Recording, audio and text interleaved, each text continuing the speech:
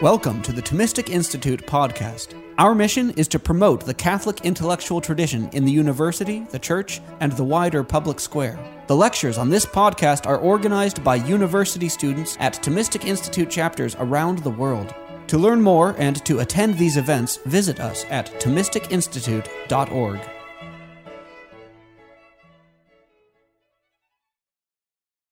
What I'm going to talk about this evening is a subject which I also talk about in China. I give lectures on this topic at maybe 10 to 12 different Chinese universities. So as you're listening, you might think about if you were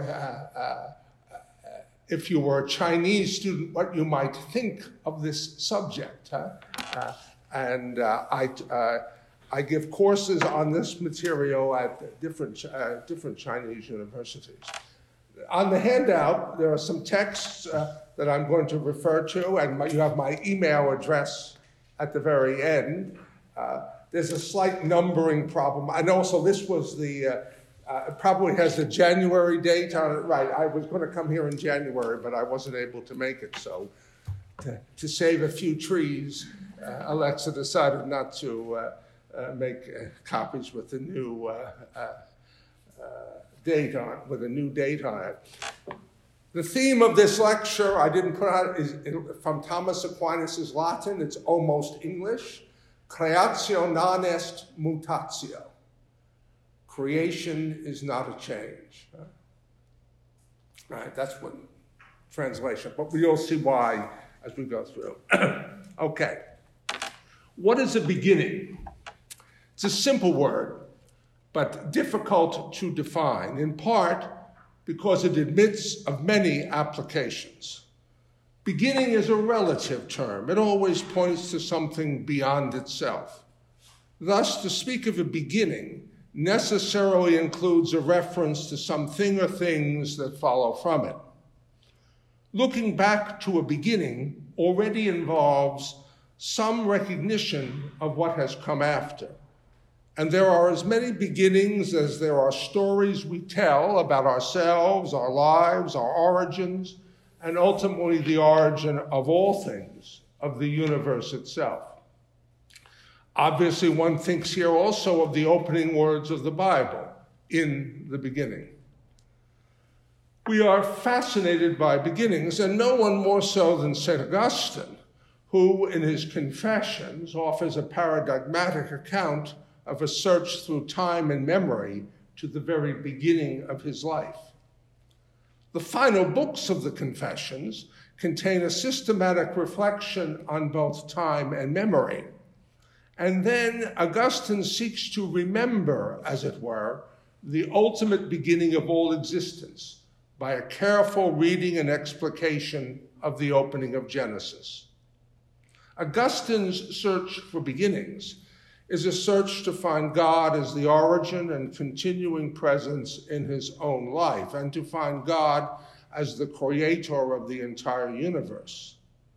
Augustine indeed locates his own beginning and the story of his life's unfolding in the broader context of the origin of all things. That's why it's important when you read Augustine's Confessions that you don't stop at the end of Book 9. With the death of Monarch, because what comes next, more difficult, systematic discussions of time and memory, and then an elaborate analysis of the opening of Genesis. And that analysis of the opening of Genesis is an important part of Augustine's thinking about beginnings. Okay.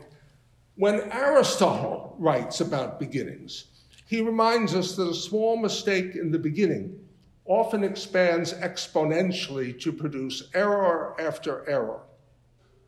This admonition of Aristotle has a special relevance in discussions with respect to cosmological, philosophical, and theological claims about the beginning of the universe, and especially the relationship between claims in cosmology and traditional understandings of the doctrine of creation. An initial error about different senses of what it means to begin is the beginning of all sorts of errors about the relationship between the doctrine of creation and discoveries of contemporary science. Such errors often lead to a further error, to think that advances in cosmology have eliminated the need for a creator. This conclusion, that there is no creator, this conclusion has its beginning in a fundamental error about the various beginnings that the natural sciences, philosophy, and theology address. What can cosmologists tell us about the creation of the universe? An answer to this question requires us to be clear about the explanatory domains of the natural sciences, philosophy, and theology. And in such an enterprise, there's no better guide than Thomas Aquinas. Perhaps it seems strange to argue that what Thomas has to say about creation and science can speak directly to debates in our own day about the philosophical and theological implications of current cosmological speculations.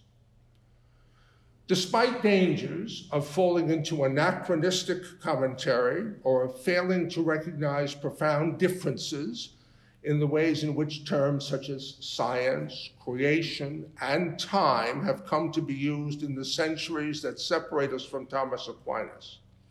Still, when it comes to drawing philosophical and theological conclusions about contemporary cosmology, insights from the Middle Ages remain valuable.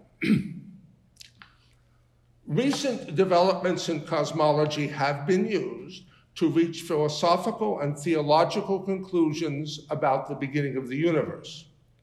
In their book, The Grand Design, Stephen Hawking and Leonard Mlodinow make the point that just as the universe has no edge, so there is no boundary, no beginning to time. Therefore, for them, to ask what happened before the beginning or even at the beginning would be meaningless. And this is quotation number 1 on your handout from Hawking and Mlodinow. In the early universe, when the universe was small enough to be governed by both general relativity and quantum theory, there were effectively 4 dimensions of space and none of time. That means that when we speak of the beginning of the universe, we are skirting the subtle issue that as we look backward toward the very early universe, time as we know it does not exist. We must accept that our usual ideas of space and time do not apply to the very early universe. That is beyond our experience, but not beyond our imagination.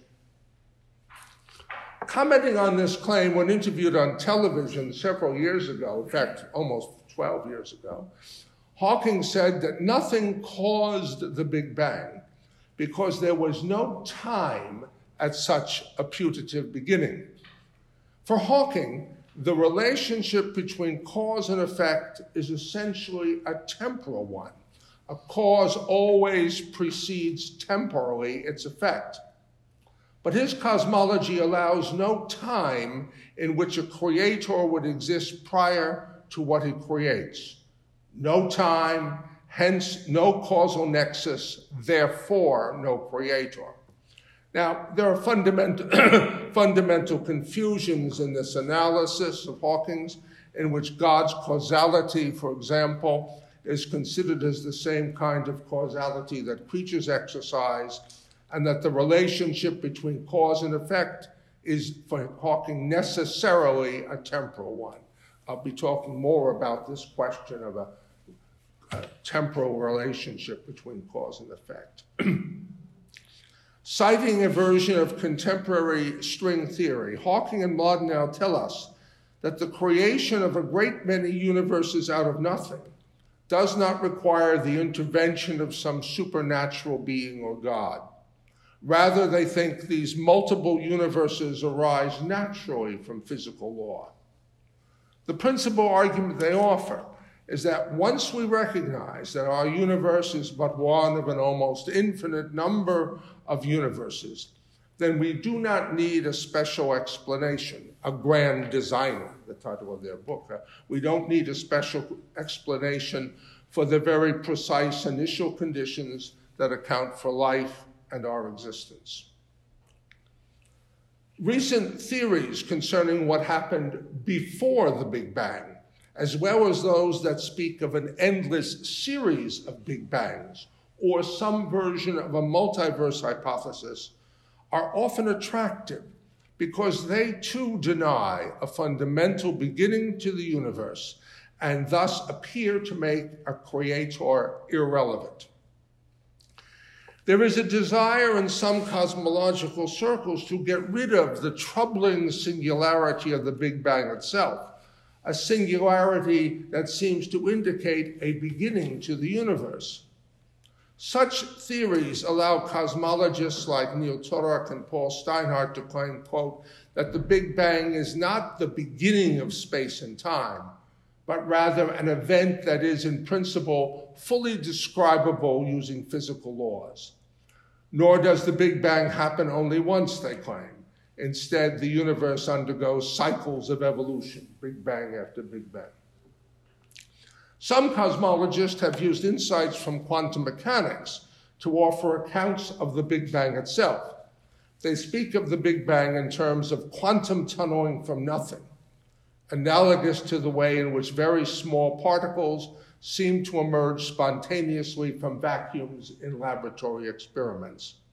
Thus, they think that to explain the Big Bang in this way, as the fluctuation of a primal vacuum, eliminates the need to have a creator and leads to the conclusion that physics itself is competent to explain the very beginning of the universe.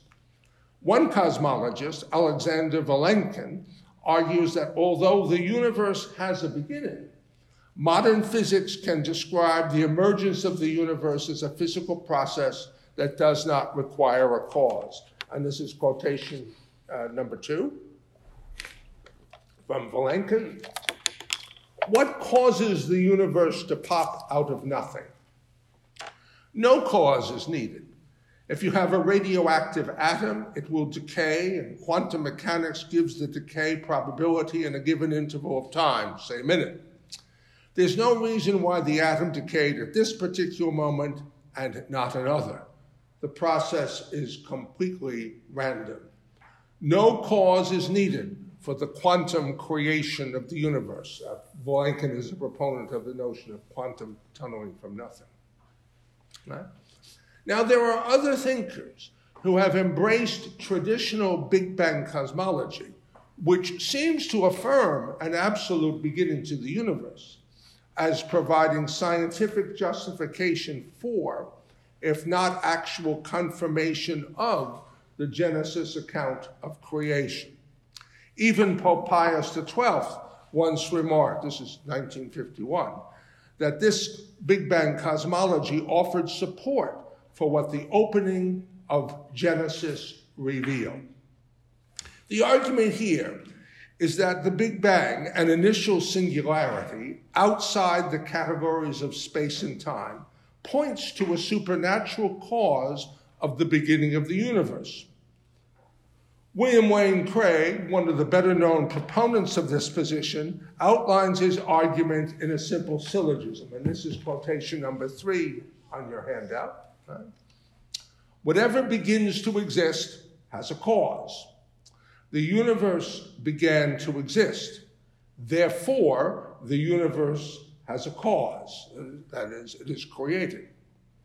Now, Craig's argument appears to have an immediate appeal. In addition, however, to referring to contemporary Big Bang cosmology to support the conclusion that the universe is temporally finite, Craig also invokes philosophical arguments about the impossibility of past times being infinite, an impossibility that leads ineluctably to the conclusion that the universe has a beginning. If past time cannot be infinite, it must be finite, therefore there must be a beginning. That's a philosophical argument distinct from the scientific argument based on Big Bang cosmology.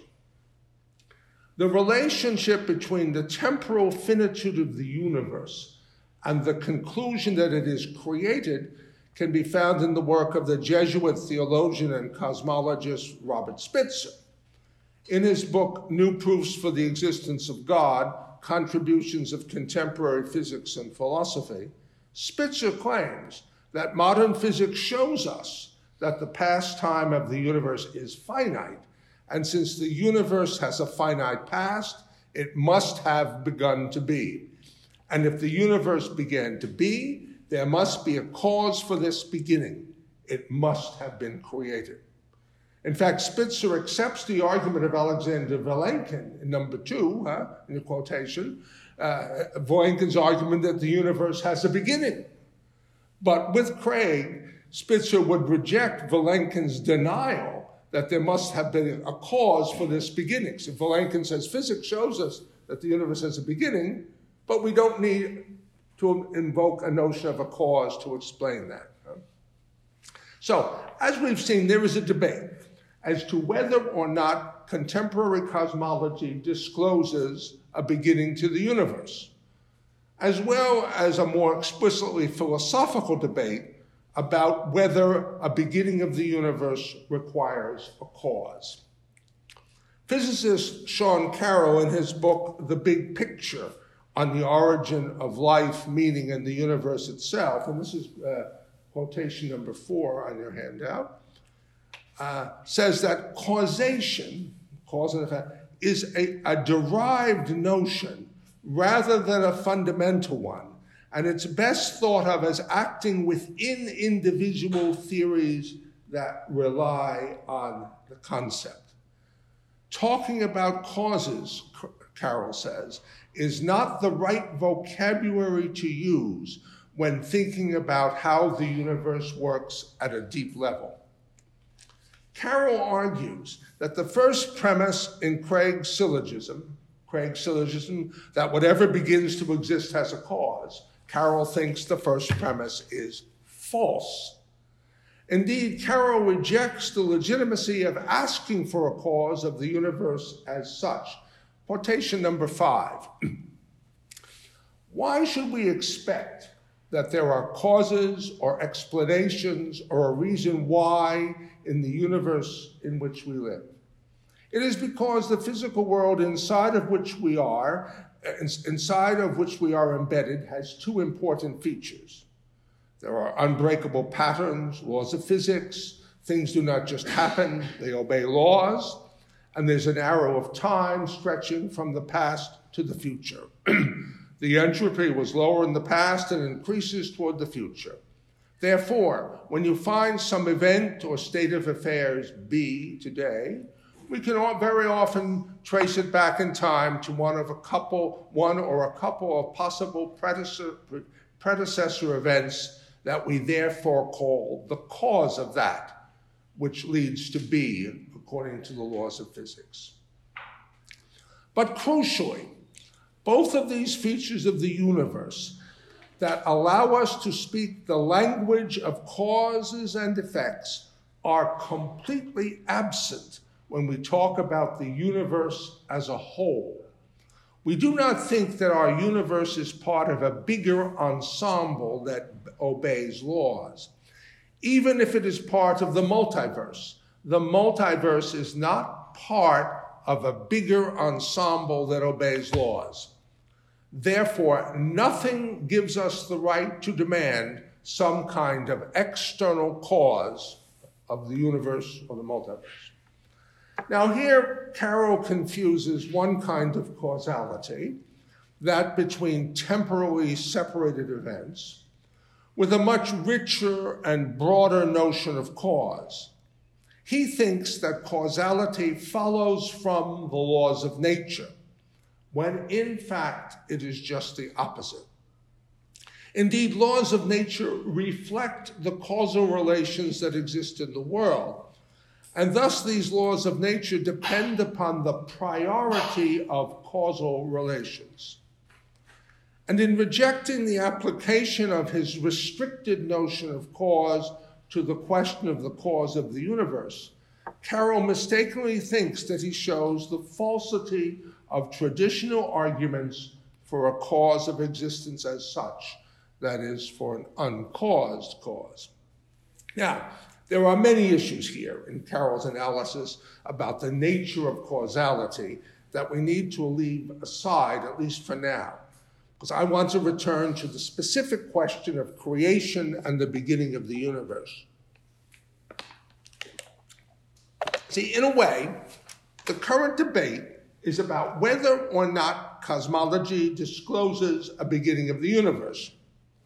Hawking, for example, denies the intelligibility of such a notion of a beginning, and others argue for variations of an eternal universe. William Lane Craig and Robert Spitzer and others claim that cosmology does indeed point to a beginning. The debate framed in such terms about a beginning lead the exponents either to reject or to embrace the idea of creation. You see, despite fundamental differences as to what contemporary cosmology tells us, all these views tend to identify what it means for the universe to be created with the universe's having a temporal beginning. This emphasis on beginnings leads to confusion about creation.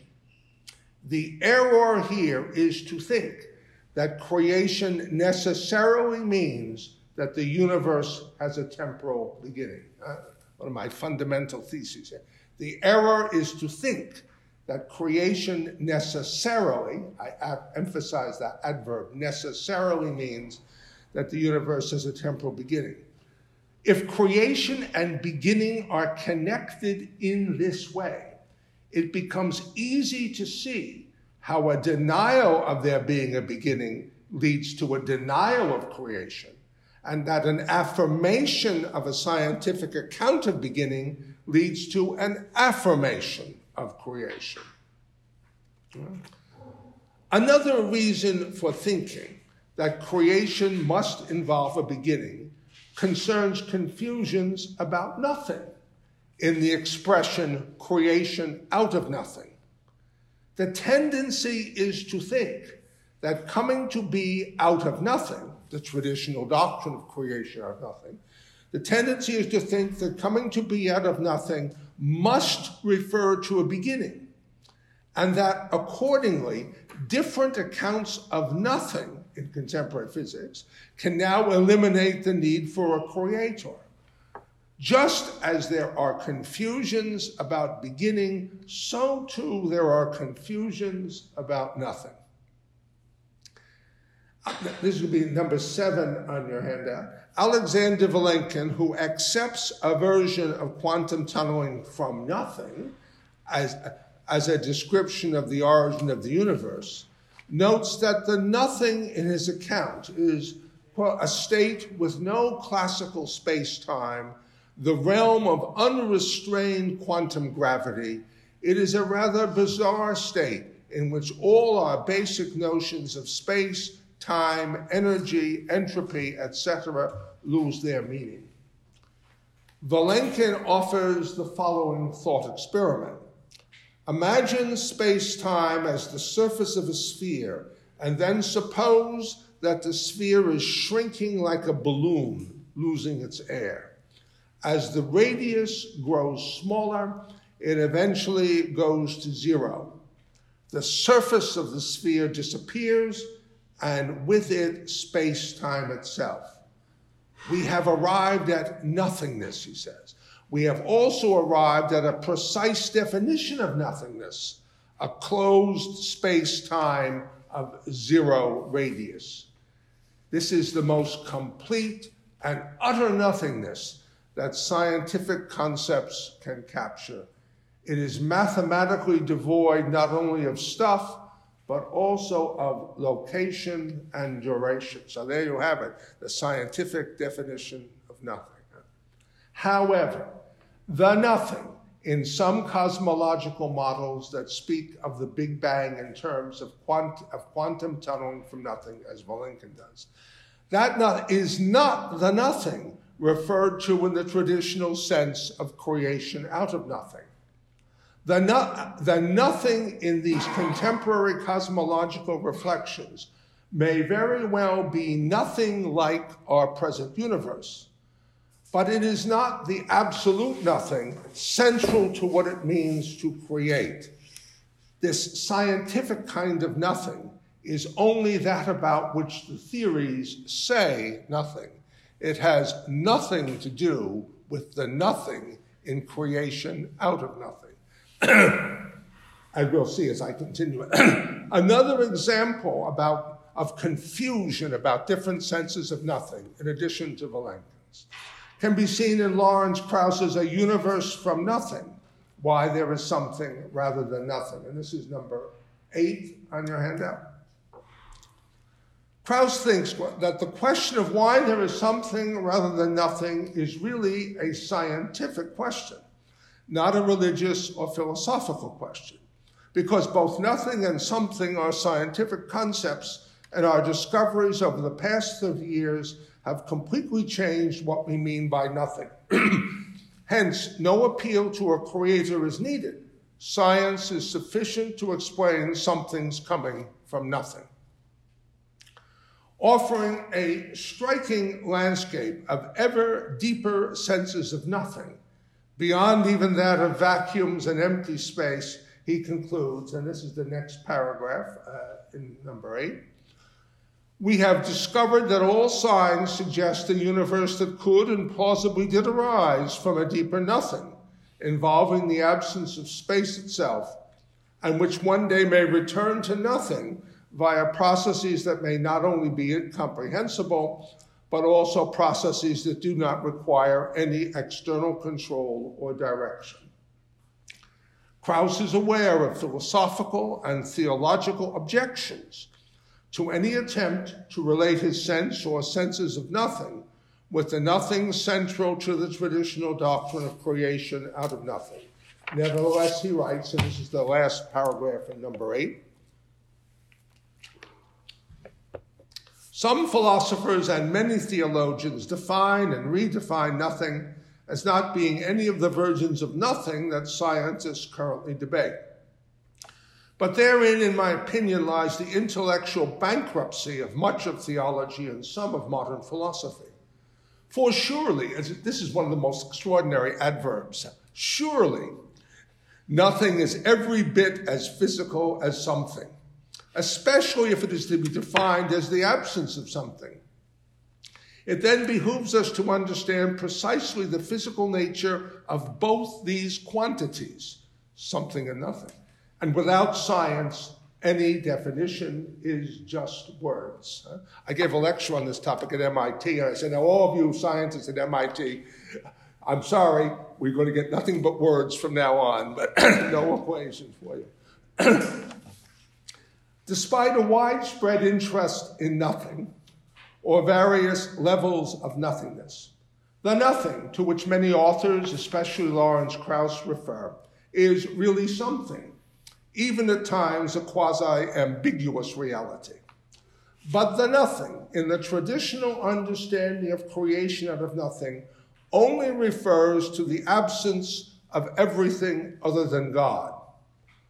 In a way, however, to speak of other than God risks the danger of locating God and things on the same metaphysical plane, perhaps different only in degrees. Nor ought we to think that this means that there are two realities, two ultimate principles, God and nothing. Creation out of nothing does not mean that God changes nothing into something. Rather, it is the way of affirming that it is God alone and nothing else who is the cause of absolutely everything that is. Another cosmologist, Lee Smolin, in 3 Roads to Quantum Gravity, calls into question the meaningfulness of asking questions about an ultimate origin of the universe. And I have a longer quotation here in number 9. I'm going to refer to the parts in bold. Smolin's claim is that the universe, quote, cannot have been made by anything that exists outside of it. For by definition, the universe is all there is, and there can be nothing outside it. Accordingly, the next bold part, the first principle of cosmology must be, there is nothing outside the universe. The first principle means that we take the universe to be, by definition, a closed system.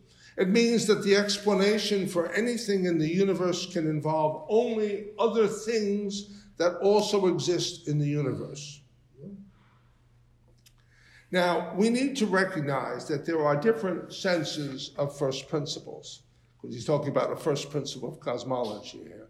Some are first with respect to a restricted area of investigation, for example, the first principles of the natural sciences. Others would be first principles in a kind of absolute sense, referring indeed to all categories of explanations. And we'll talk more about this in a minute. So confusions concerning creation and cosmology run the gamut, from the denials of creation because the universe is conceived as having no beginning, to explanations of beginning in exclusively scientific terms, which avoid any appeal to a creator, to opposing claims that the Big Bang itself offers a kind of scientific warrant for belief in God's creation of the universe. All of these theories, both in favor and opposed to the idea of creation, share what I have called the error of beginnings. But if creation ought not to be identified necessarily with the beginning of the universe, my claim, what then does creation mean? So now I'm going to talk about the metaphysics of creation and the theme creatio non est mutatio. When I talk about this subject in China, I tell my Chinese students that my goal is that they memorize this brief little Latin phrase and that they mutter this phrase on the buses and the subways of China so that eventually 1,400,000,000 Chinese, including President Xi, would be able to say, creatio non est mutatio. Creation is not a change. I haven't counted to see how successful I am with this yet. Contrary to all these claims claims that use cosmology either to deny or to affirm creation, we need to recognize, and this is number 10, and the material in italics are my words. I put them in italics to distinguish them from the others. Creation is a metaphysical and theological affirmation that all that is, in whatever way or ways it is, depends upon God as cause. The natural sciences, including cosmology, have as their object the world of changing things, from subatomic particles to acorns to galaxies. Whenever there is a change, there must be something that changes. Whether these changes are biological or cosmological, without beginning or end, or temporally finite, they all remain processes. Creation, on the other hand, is the radical causing of the whole existence of whatever exists. Creation is not a change. To cause completely something to exist, was what creation is not to produce a change in something, is not to work on or with some existing material. At the very least, this is the traditional understanding of creation. Now, the second paragraph in number 10 on your handout. Cosmology and all the other natural sciences offer accounts of change. They do not address the metaphysical and theological question of creation. They do not speak to why there is something rather than nothing. It is a mistake to use arguments in the natural sciences to deny creation. But it is also a mistake to appeal to cosmology as a confirmation of creation.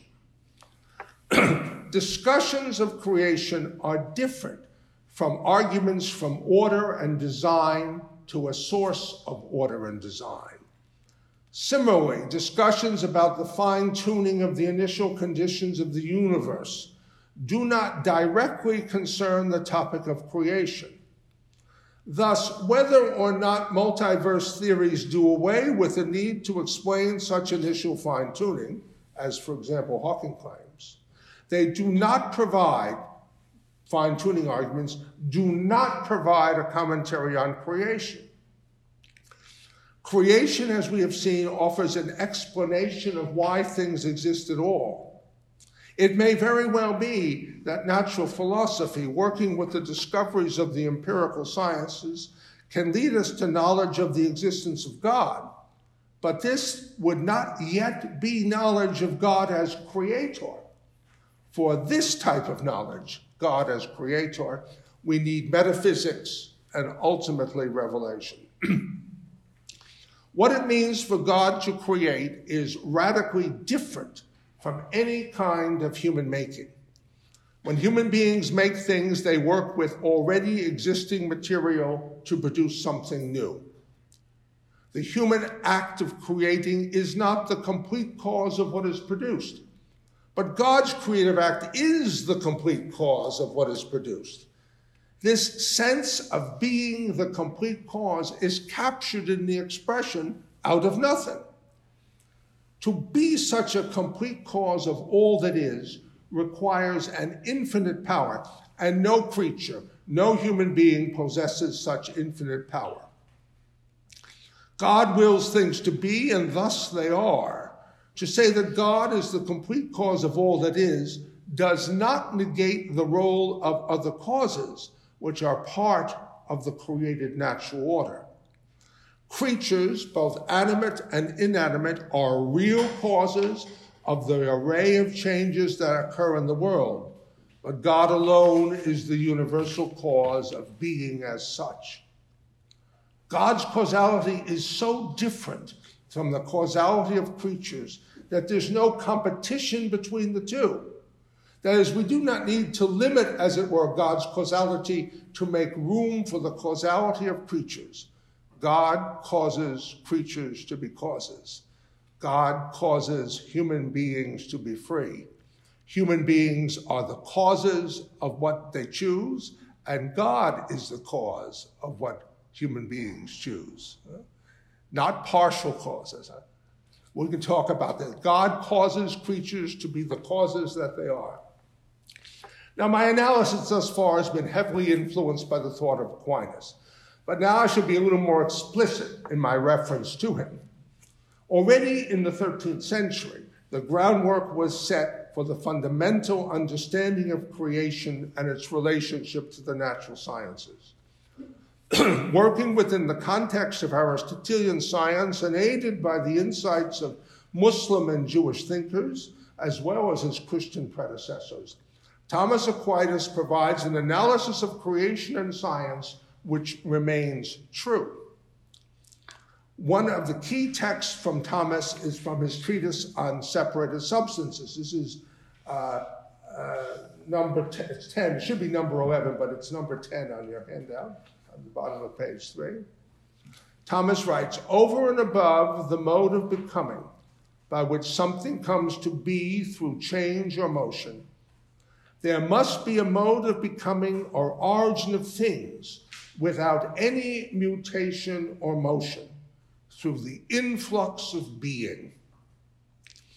For Thomas, creation means a dependence in being, which is a notion in metaphysics, not in the natural sciences. To be caused to be by God means to be dependent upon God for the fact that one is. The relationship here between divine cause and created effect is one of metaphysical dependence.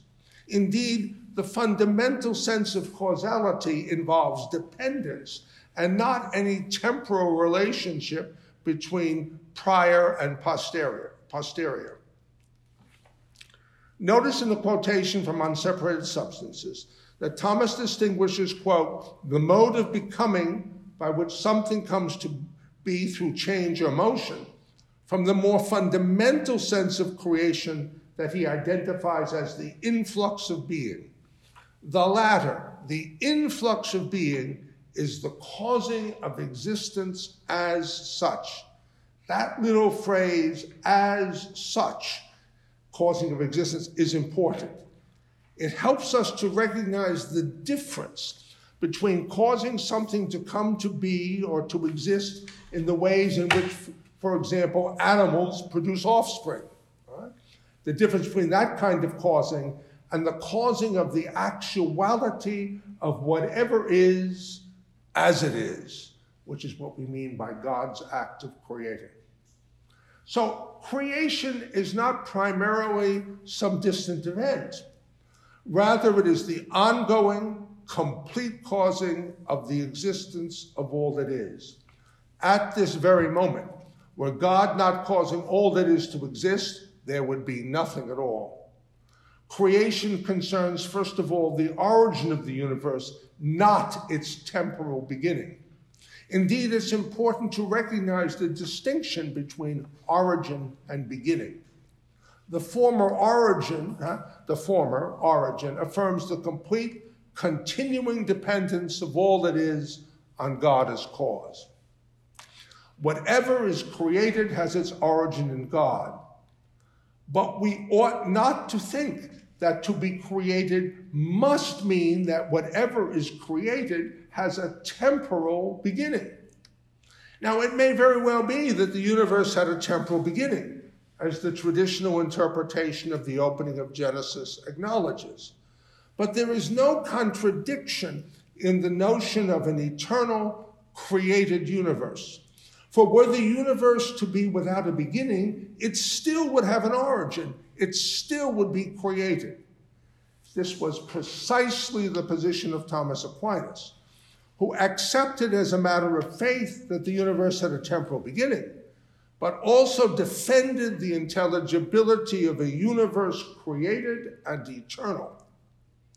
Unlike his teacher Albert the Great or his colleague at the University of Paris, Bonaventure, Thomas did not think that out of nothing, in the phrase creation out of nothing, he did not think that out of nothing had to mean after nothing, such that a created eternal universe was impossible. It was precisely the view of Albert and Bonaventure that out of nothing had to mean after nothing. Therefore, for both Albert and Bonaventure, a created eternal universe was a contradiction, but not for Thomas Aquinas. As we've already seen in Stephen Hawking's denial of God's causing the universe to be because there is no time, hence no temporal priority, hence no causality to be exercised, cause and effect are often seen as necessarily involving a temporal sequence. But Thomas can speak of an eternal universe being caused by God because he does not limit the relationship between cause and effect to a temporal sequence. And of course, he distinguishes between God's causality and that which creatures exercise. God's causality as creator is prior to the created effect, but the priority is not a temporal priority. It is the failure to recognize that to be created does not necessarily entail a temporal beginning that results in considerable confusion in contemporary debates about the implications of cosmology for arguments about whether or not the universe is created. This error about beginnings continues to be the beginning of all sorts of errors about what cosmology can properly describe and what creation is. Thomas Aquinas thought that neither science nor philosophy could know whether the universe had a beginning. He did think that metaphysics could show us that the universe is created. In his first magisterial treatment of creation, he remarked, quote, "Not only does faith hold that there is creation, but reason also demonstrates creation. Anyone with reason can know the universe is created." But Thomas would have warned against those today who use Big Bang cosmology, for example, to conclude that the universe has a beginning and therefore must be created. He was always alert to reject the use of bad arguments in support of what is believed. And this is quotation 12 on your handout. Thomas writes that the world began to exist is an object of faith, but not of demonstration or science. And it's useful to consider this, lest anyone presuming to demonstrate what is of faith should bring forward reasons that are not cogent, so as to give occasion to unbelievers to laugh, thinking that on such grounds we believe things that are of faith. So he would think that anyone who uses arguments from Big Bang cosmology to show that their creation can be the object of ridicule and laughter. The singularity in Big Bang cosmology may represent the beginning of the universe we observe, but we cannot conclude that it is the absolute beginning, the kind of beginning which would, if it existed, would indicate creation. And indeed, as some cosmologists recognize, there could very well be something before the Big Bang. When it came to how to read the opening of Genesis, Thomas observed that what is essential is the fact of creation, not the manner or mode of the formation of the world. Questions concerning order, design, and chance in nature refer to the manner or mode of formation of the world. Attempts in the natural sciences to explain these facets of nature, order, design, chance, attempts in the sciences do not challenge the fact of creation. A world with a temporal beginning concerns the kind of world God has created. It may very well be easier to accept that a world which has an absolute beginning is a created world.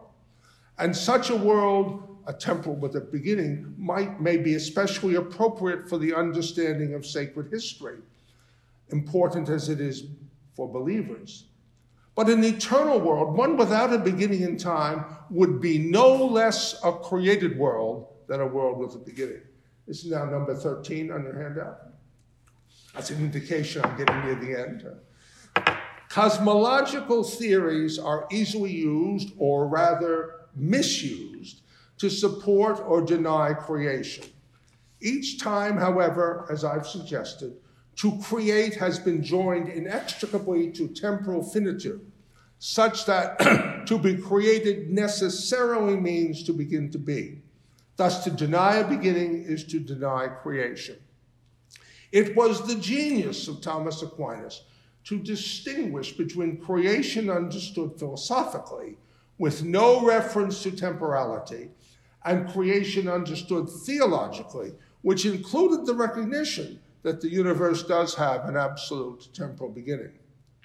The philosophical sense of creation means that God, with no material cause, makes all things to exist as beings that are radically different from himself and yet completely dependent upon his causality. This philosophical sense of creation has two essential elements. One, there is no material cause in creation, no stuff whatsoever out of which God makes the world. And two, the creature is completely dependent throughout its entire duration upon the constant causality of the Creator. This philosophical sense of creation is the sense in which creation out of nothing is a subject in metaphysics concerning the complete dependence of all that is on a cause of existence. There is, finally, a wider confusion at work here as well, wider than the confusion of creation about beginnings. It is the failure to distinguish between creation and the changes which occur within the created order, and the failure, hence, to recognize that the natural sciences, including cosmology, have nothing whatsoever to tell us about the ultimate cause of the existence of things. God's creative power is exercised throughout the entire course of cosmic history in whatever ways that history has unfolded. No explanation of cosmological or biological change, no matter how radically random or contingent such an explanation claims to be, challenges the metaphysical account of creation, that is, of the dependence of the existence of all things upon God as cause. When some thinkers deny creation on the basis of theories in the natural sciences, or use cosmology to confirm creation, or reject the conclusions of science in defense of creation, They misunderstand creation or the natural sciences or both. All this same analysis can be applied to the debate about creation and evolution. I don't know about that. Experiments being performed at the Large Hadron Collider, the huge underground particle accelerator on the Swiss-French border. They may bring us closer to what happened just after the Big Bang, but they will tell us nothing about creation. The distance between minute fractions of a second after the Big Bang and creation is, in a sense, infinite. We do not get closer to creation by getting closer to the Big Bang. Furthermore, as we've seen, some contemporary cosmologists argue that there could very well be something before the Big Bang. Similarly, excitement about the recent discovery of gravitational waves, referred to as ripples in the fabric of space-time, has encouraged some, like the cosmologist Neil Turok, to speculate that we may soon be able, quote, to see what happened at the moment the universe began.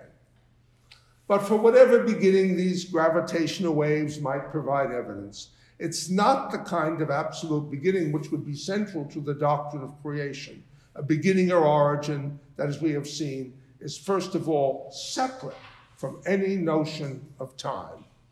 We need to avoid the error of thinking that discussions in the natural sciences about beginnings have anything at all to tell us about the creation of the universe. Thank you very much.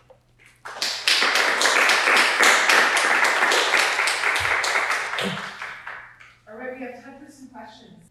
Did God create time? Yes. In the beginning? Yes. It depends on what you mean. Is that the first thing he created? No, light. Light. No, well, whether it's it's not clear what the first thing created would be. But when we say God, time is a reality. As a reality, it's caused to be what it is by God, else it would not be at all. Whatever time is, Augustine's famous comment, I know very well what time is until somebody asks me.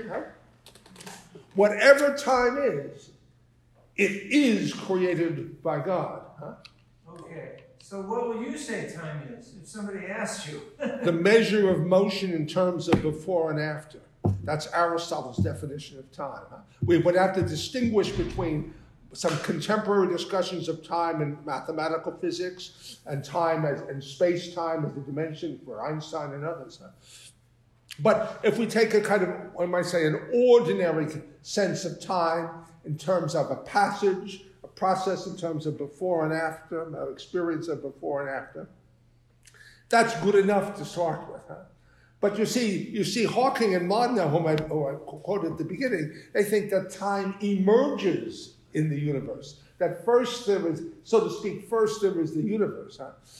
Thomas Aquinas would say that, well, look, to talk about the beginning of time before which there was no time, that's only a sense, that word before there was time, the word before there is a matter of our imagination. Just as like outside the universe, Thomas said it's outside, beyond only in our imagination, but not in some sort of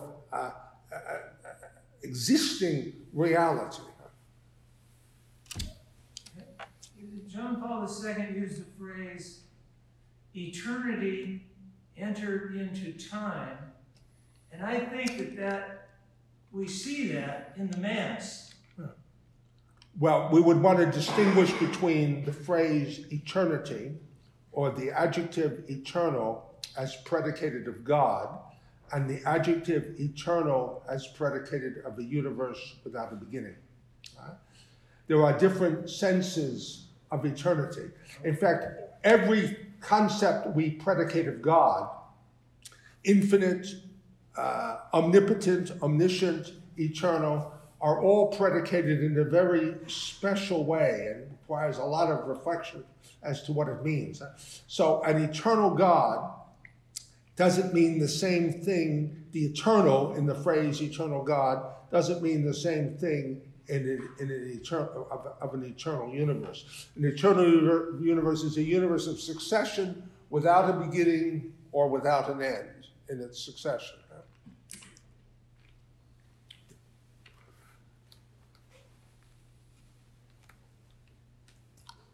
Yes, please.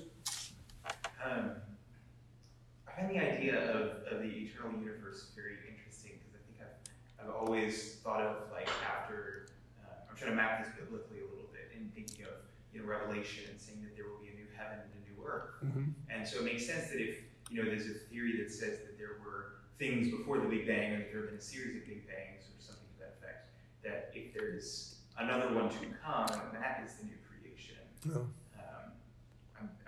I would like your thought on that. And also, Well, this becomes a theological, my Chinese students, I was careful to tell them, that's a theological question, not a philosophical question. And I'll look at the ceiling and say, look, the people in Beijing who are listening in, please be aware that my arguments here are philosophical, not theological. But like any normal student, they want to ask these kinds of theological questions. The topic of a beginning is crucial in for a theological account of creation. Why? Well, first of all, it's a matter of, in the history of the church, it's a Catholic church, it's a matter of revelation. In 1215, the Fourth Lateran Council gives the first dogmatic definition of creation. It's quite interesting that it's not until 1215 that we have a dogmatic statement about what creation is, which includes the notion of there being a beginning. And it's not that it wasn't thought of before, but the traditional Catholic and Christian interpretation of Genesis is that Genesis reveals that the universe has a temporal beginning. It's temporally finite. Why should that be important? Well, first of all, what sense do we make of that? As I've suggested in my talk, for Thomas, it's easier to accept a notion of creation if you also affirm that the universe is temporally finite. And you see that in Craig and Spitzer and so on. But more importantly, a beginning means that there's a sacred history. Without a beginning, there is no history. So a universe with a beginning is a universe which has a sacred history, in which things occur in the fullness of time, and so forth. But that's all a kind of theological understanding of why a temporally finite universe is appropriate, is fitting. But it doesn't mean that therefore the only way one could have a created universe is one with a temporal beginning. We begin to say, well, what sense do we make of what is revealed about the universe in Genesis? Well, we see it in terms of this sacred history. Thomas was a great student of Aristotle and incorporated a good deal of Aristotle's works in his own philosophy and theology. Aristotle thought it was demonstrably true that the universe is eternal. Aristotle offers arguments for the eternity of motion and the eternity of time. There cannot be a first moment of time. Why? Because what is the now of time? The now, the moment, is that which connects what comes before, which comes after. So the very intelligibility of time for Aristotle requires that it never begin. The very intelligibility of motion. All motion comes from a previous motion, And therefore, there is no absolutely first motion. Now, there is an unmoved mover for Aristotle. But for Aristotle, the unmoved mover is one who is simultaneous with every motion. So there cannot be a first motion, there cannot be a first instant of time. These were arguments in Aristotelian natural philosophy, which Thomas had to deal with. It is interesting that when Thomas comes to comment on Aristotle's physics, in the later part of his life, in 1269 or so, he had always thought that Aristotle would not have claimed that he demonstrated that the world is eternal. And this was a common view of Maimonides and others, that Aristotle couldn't have made this mistake. Because we all know Maimonides, Thomas, based upon revelation, the universe has a beginning. Aristotle couldn't be contradicting us. When Thomas begins systematically to read the physics about why there cannot be a first motion or a first instant of time, he stops and he corrects Aristotle. But he says, Aristotle's error is to affirm the eternity of the world, not to deny creation. In fact, Thomas thinks that Aristotle has a metaphysical demonstration for creation. But the error of Aristotle concerns temporal finitude and eternity, not creation, according to Aquinas. But there are more things to the theology of creation. First of all, it's understood in Trinitarian terms. So the interrelationship among the persons of the Trinity is reflected in the outgoing of the created order. So the creation is an act of the Trinity. And so just as the internal dynamism of the persons of the Trinity is a feature of God, so there is a kind of dynamism reflected in the outgoing of the causes of existence. So Thomas has a theological notion of creation is much more than just a question of temporal finitude. But temporal finitude is one of the questions. Please. In Edward Feser's book, The Five Proofs of the Existence of God, he makes a similar distinction to the one you do between the two different notions of cause. The one metaphysical, where there's a hierarchical chain of being, and the other temporal. You outline very well the sort of the shape of that first kind of cause, the metaphysical one. Mm-hmm. What would be like the contents of that shape? So what would a causal process look like in the sense that... Well, the question is, I'm a little bit trouble intellectually, the fundamental, what happens in the history, there's a wonderful, wonderful way to look at this is to study the history of notions of causality and how modern thinkers, and Feser would be a good example of someone who's pointed this out as well, modern thinkers have inherited the notions of cause found especially in David Hume and others, in which cause and effect are seen simply as what we recognize as a temporal sequence. First, we see first this, then this, and we see that in a kind of regular way, and we call it cause and effect. But Hume affirms the notion that the fundamental sense of cause and effect is one of sequence. Connectivity, That's a category in epistemology, a category in the way in which we know things. The more, for Aquinas, for Aristotle, and for many other thinkers in the ancient medieval world, cause and effect reflect a dependence in order of being. An effect, cause and effect are relative terms, not absolute terms. They refer in each case to a relationship. An effect is only properly an effect as it's being caused to be an effect. A cause is only properly a cause as it is producing an effect. So cause and effect are not two separate things. They are rather two features of the same reality, of a causal nexus. We ought, in which the effect is only an effect as it is dependent upon as it is being dependent upon a cause. Now we use word cause and effect are used in many different senses. I'm trying to suggest the root sense which underlies all these senses. So for Aristotle, we'll talk about a material cause, a formal cause, a final cause, an efficient cause. And then there will be secondary causes and intermediate causes. And potential causes and actual causes. And surely temporal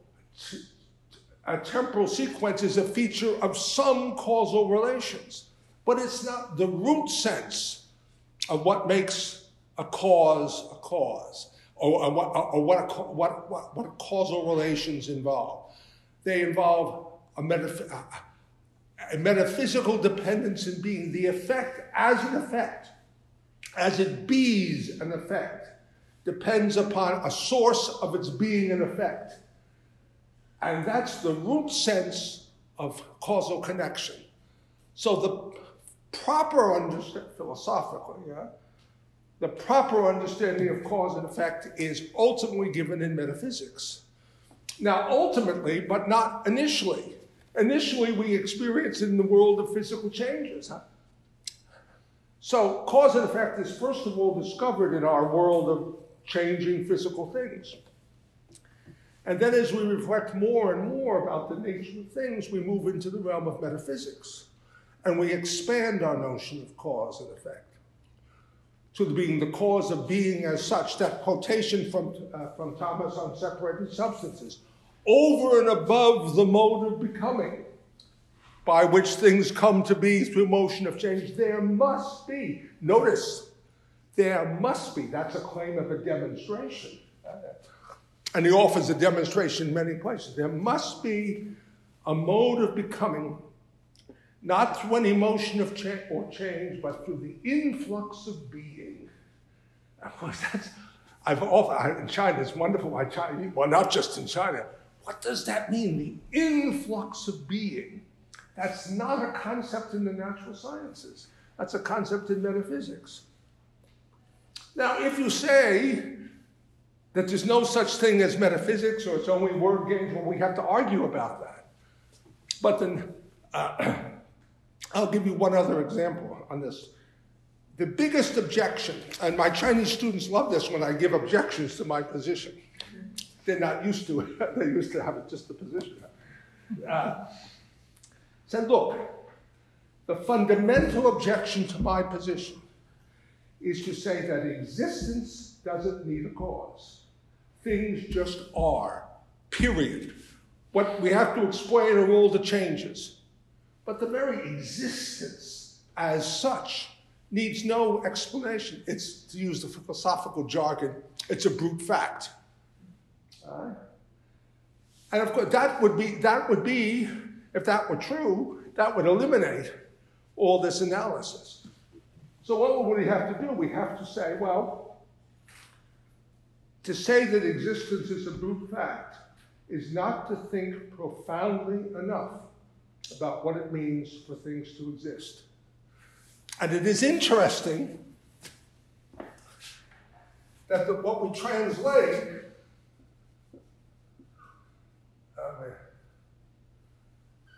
or what Thomas uses in Latin, writing this. Actus ascendi from being. The act of being. Being is an actuality, an activity. It's not a static something. It's actus ascendi. And therefore, once we begin to understand the notion of existence as actus ascendi, you can begin to see how it is that Thomas argues that there must be a cause of this activity. The activity doesn't just happen, it needs a cause. So to say that existence is just a brute fact is not to understand the deeper sense of what it means for things to be. Being is an activity, an actuality. It's not a static this. But this requires some significant discussion in metaphysics, which requires, first of all, recognition that there's metaphysics, and then a discovery of what the first principles of metaphysics are, and so forth, and all that is involved. And if you think that only that the natural sciences are the ultimate explanators of reality, well, then you're denying this whole mode of analysis. But there's a way to respond to it. Or at least you can see that whether you think Thomas Aquinas' understanding of creation in metaphysics, whether you see it makes sense or not, you can at least see that it doesn't challenge the claims of the natural sciences, nor does the natural sciences challenge its claims. So that this whole approach to creation, you might think, well, it's just fundamentally mistaken because there's no such things as metaphysics. But it's okay because it doesn't bother me in the natural sciences. So that we don't have any contradiction between this notion of creation and the conclusions of the natural sciences. That doesn't mean that either one would be true. That would be a different argument. But at least you can see there's no contradiction. I remember the first time I talked about this in China in 2013 at Fudan University in Shanghai. It's one of the top 10 universities in China. I gave 3 lectures. The first one was about the debate about the eternity of the world in the Middle Ages, because it was a big debate, and Thomas was the minority position. See, Thomas's position on this question was not the prevailing position in the 13th century. It was a minor view, and it was a minority view. And I quoted that passage, not only does faith hold that there's creation, but reason also demonstrates it. And I stopped, and I said, you know, that statement is true, not only in 13th century Paris, but right here in 21st century Shanghai. And I noticed the students smiled. The professors looked a bit apoplectic about this, but that's it. Well, look, we can examine this doctrine, but this is a radical, it's one of the most radical sentences in the history of Western philosophy. Radical in the 13th century, radical today. Not only does faith hold that there's creation, reason also demonstrates creation. Creation, now philosophically, not connected to temporality. Does someone else have a question?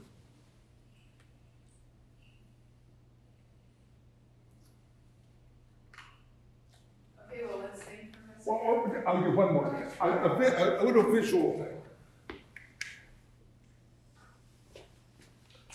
Here, in the vertical dimension, whether there's a beginning or the end, would be the realm of change. Of all the changes, big and small, biological, all the changes that occur, which is the subject of the natural science. Creation is the vertical dimension, the constant causing of everything that's going on in the horizontal. A constant causing. Well, God not right now causing everything, including the taste in your mouth, whatever, everything, nothing would be.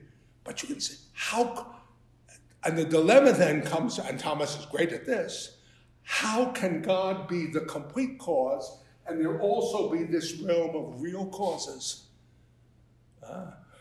Because of the kind of causality that God is exercising. All these changes, different kinds of things. Earthworms do things, subatomic particles do things, we do things. All these changes differ. God differs differently. God differs differently. God is not one more. God isn't the super changer. God is not the superior. God isn't in the category of creatures. This requires an analysis of God's transcendence. Okay, well, I'm sorry. Go on. Okay. On that high note, that's